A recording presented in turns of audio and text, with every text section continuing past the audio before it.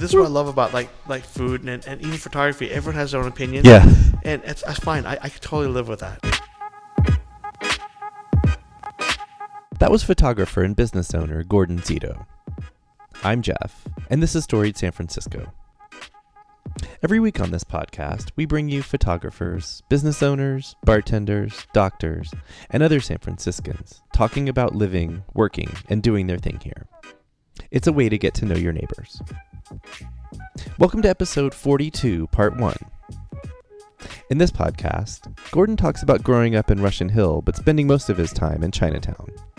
His love of that community soon melded with his art, photography, a topic that we'll cover more in part 2 on Thursday.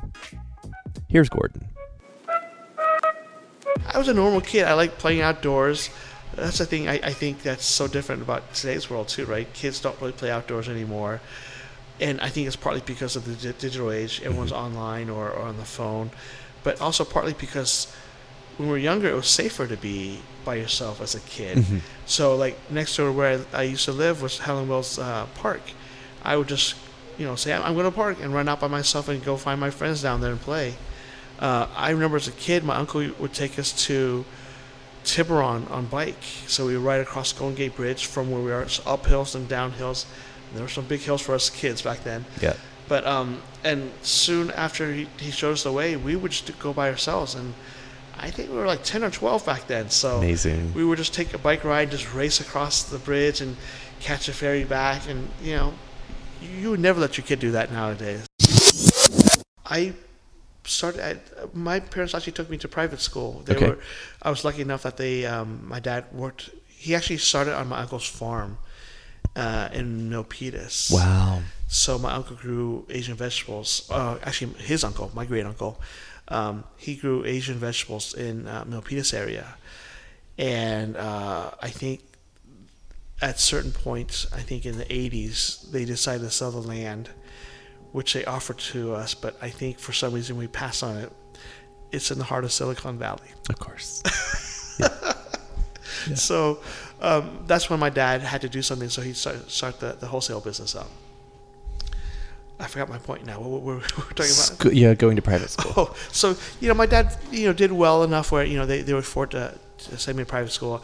I went to Grace Cathedral School for Boys. Okay. And then I went to Leck-Wormerding High School after that. Okay. So both great schools. I enjoyed going to both schools. Yeah. So just growing up, it just felt like San Francisco is such a small, nice little town, even though it's a big town. And I just, it just felt good being in this city.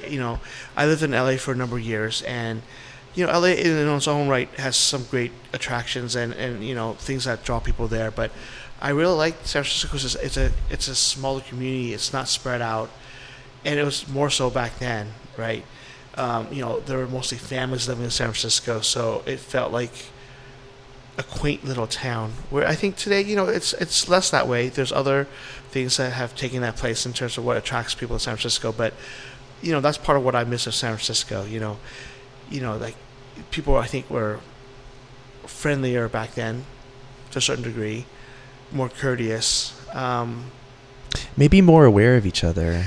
I think that's a good way of putting it. I was trying to think of how to put it, but that's perfect. More aware of each other. And that's not only here. That's everywhere you go now in the West.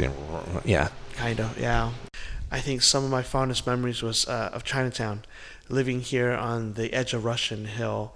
We're really close to Chinatown. You walk through the tunnel, which I hated as a kid because it's dark and damp and loud. Or you walk up the hill and down the hill. So our family, traveled to Chinatown quite a bit when we were young. And I had, a lot of fond memories of Chinatown. It's a hustle and bustle area. Growing up, it was all Cantonese in San Francisco. Mm-hmm. And on top of that, Cantonese came from a very particular area of China. Mm-hmm. And it's... Hold on a second, sorry. It's all right. I'm trying to think of what it was called.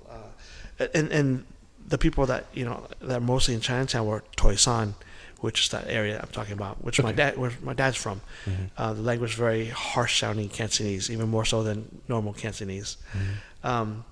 But yeah, I just remember riding around shopping with my mom, my great aunt, I used to go to YMCA down in Chinatown, swim all the time, so I remember going down there.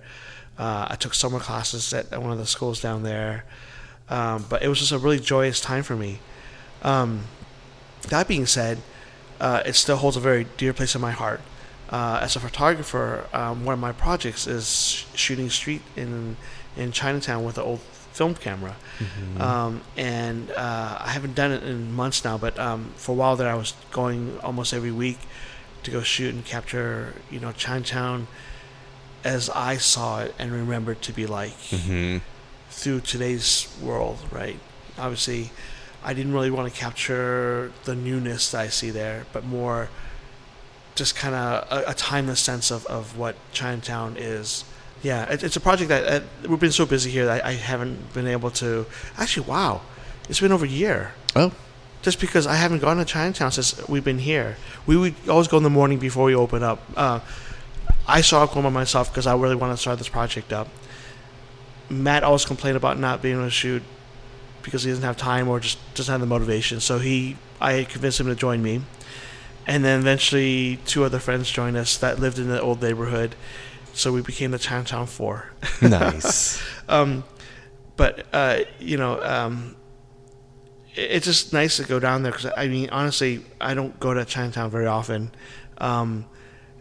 anymore just because there's so many other places to shop for food and stuff outside, Richmond, Sunset. Yeah. So there's really not a huge need to go down to Chinatown for practical purposes. Right. So it was nice to go down there and just kind of walk around again and kind of re-familiarize myself with Chinatown. There's still parts that are very old and as I remember it to be like, but there are parts where I remember it to be like, but no longer there. I think actually this project actually started with me wanting to capture the alleys because I remember the alleys were just very secretive places that had all these businesses that were not businesses or just old businesses that were kind of bizarre and weird. And mystery. Yeah, mystery. That's the word I'm looking for. It's very mysterious in there, right? You're walking through and you're not sure what you're going to. Not that it's unsafe. It's just mysterious. That's changed quite a bit, though. I soon learned that as I was trying to do that project that a lot of those alleys were more modernized.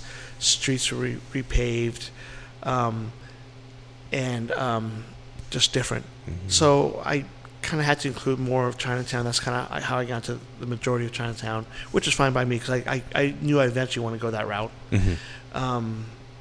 But, I think beyond just shooting the streets, I think my next step is I really want to, if I have access to it, like highlight businesses, people there. Currently, mostly just street shots. People are in it, some closer up, but like not like pose street shots. Portraits. But I there's a few businesses. Well, one in particular, I remember that they sell cured meat, like sausages, Chinese sausage and everything. That I started wandering into, and I started buying things from, and got to know her. So she let me shoot her and the products there and everything. So I kind of want to do a visual story of a more in-depth story of Chinatown and the people of Chinatown and the businesses of Chinatown. I'm part of my family is part of a surname association, which is common in Chinatown. And I really want to start documenting those. And I'm trying to talk to people. Right now, most of my family's not involved anymore. My great-uncle used to be the head of it, so I'm a couple of decades too late for that. He's still around. He's just no longer involved. Right. But, I'm trying to work my channels to find people who I can talk to, because one thing about shooting Chinatown, people there are not very receptive to being shot. Right. Right. They're very private, and they're very curious as why you want to shoot them, So it's not the easiest to get in to do that. But, I think I have enough connections that I can slowly work my way in. Hopefully, if people see some of the shots I do of certain people, their friends are, okay, I don't mind, But I would love to just kind of have a body of work that just kind of talks to Chinatown and what it is, right? Did you travel much to other neighborhoods growing up? It's funny. Travel. It's funny, right? How I call it travel, but it's like... Absolutely not. Yeah, right? Not to say that other cities around, like San Jose or Oakland, are not attractive. But San Francisco had everything we needed growing up as a kid. But what about other neighborhoods? Oh, other neighborhoods. Yeah. Oh. As a kid, not so much. You travel to go to school. Certain pockets, like, let's say high school where I was, out more independent. I would, go to, Japantown when they had the bowling center. We used to go bowling there. So, yes, I guess the answer is yes. We travel to other neighborhoods. Maybe not all the neighborhoods, but, certain spots where, we hang out and stuff like that. But, like growing up, I eventually moved to West Poto area. So we were around that area a lot. Japantown and, Chinatown still at that point.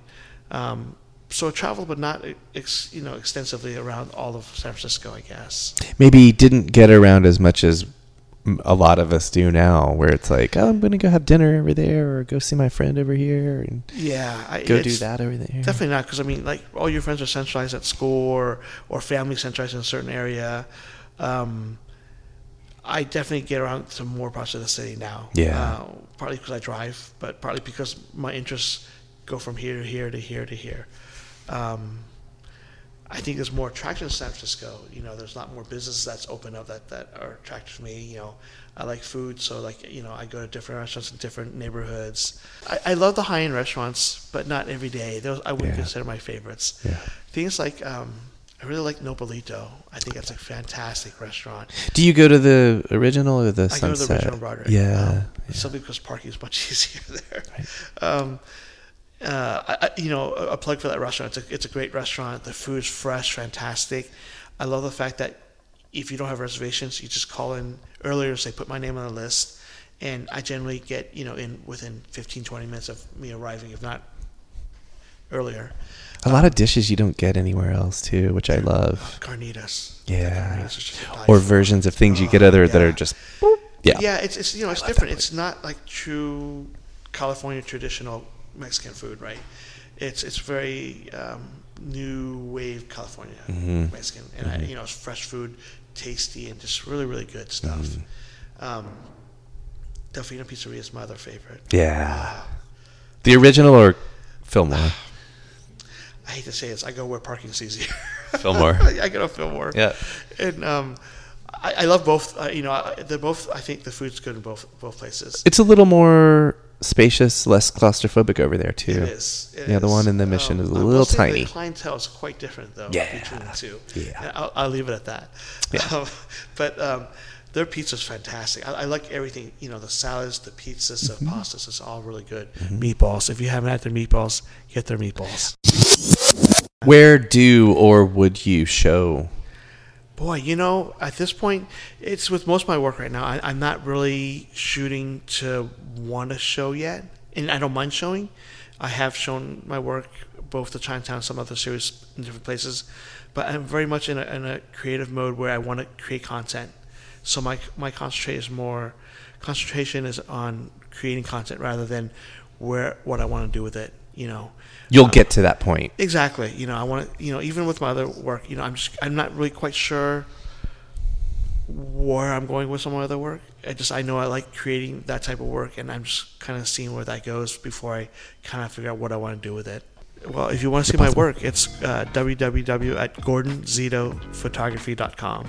Okay. So that's where my work's at. Gordon's website, again, is gordonzitophotography.com. Zito is spelled S-Z-E-T-O. On Instagram, he's at Bok Choy Boy. Check back Thursday when Gordon will share stories of getting into photography and eventually coming to co-own a photo store off Polk Street. Music for this episode is by Otis McDonald, aka Joe Bagale. Otis has a show coming up this Friday, August 17th at 7 p.m. The show will be at SF Jazz, and you can find tickets on their website, sfjazz.org. Film photography for the podcast is by Gordon Zito. Follow Storied San Francisco on Facebook, Twitter, and Instagram. Find all the episodes and photos of our storytellers on our website, storiedsf.com, where we're also putting together a store that we'll let you know more about soon. If you're listening to us on Apple Podcasts, please rate and review the show. Send comments and suggestions to storiedsf@gmail.com. Thanks for listening.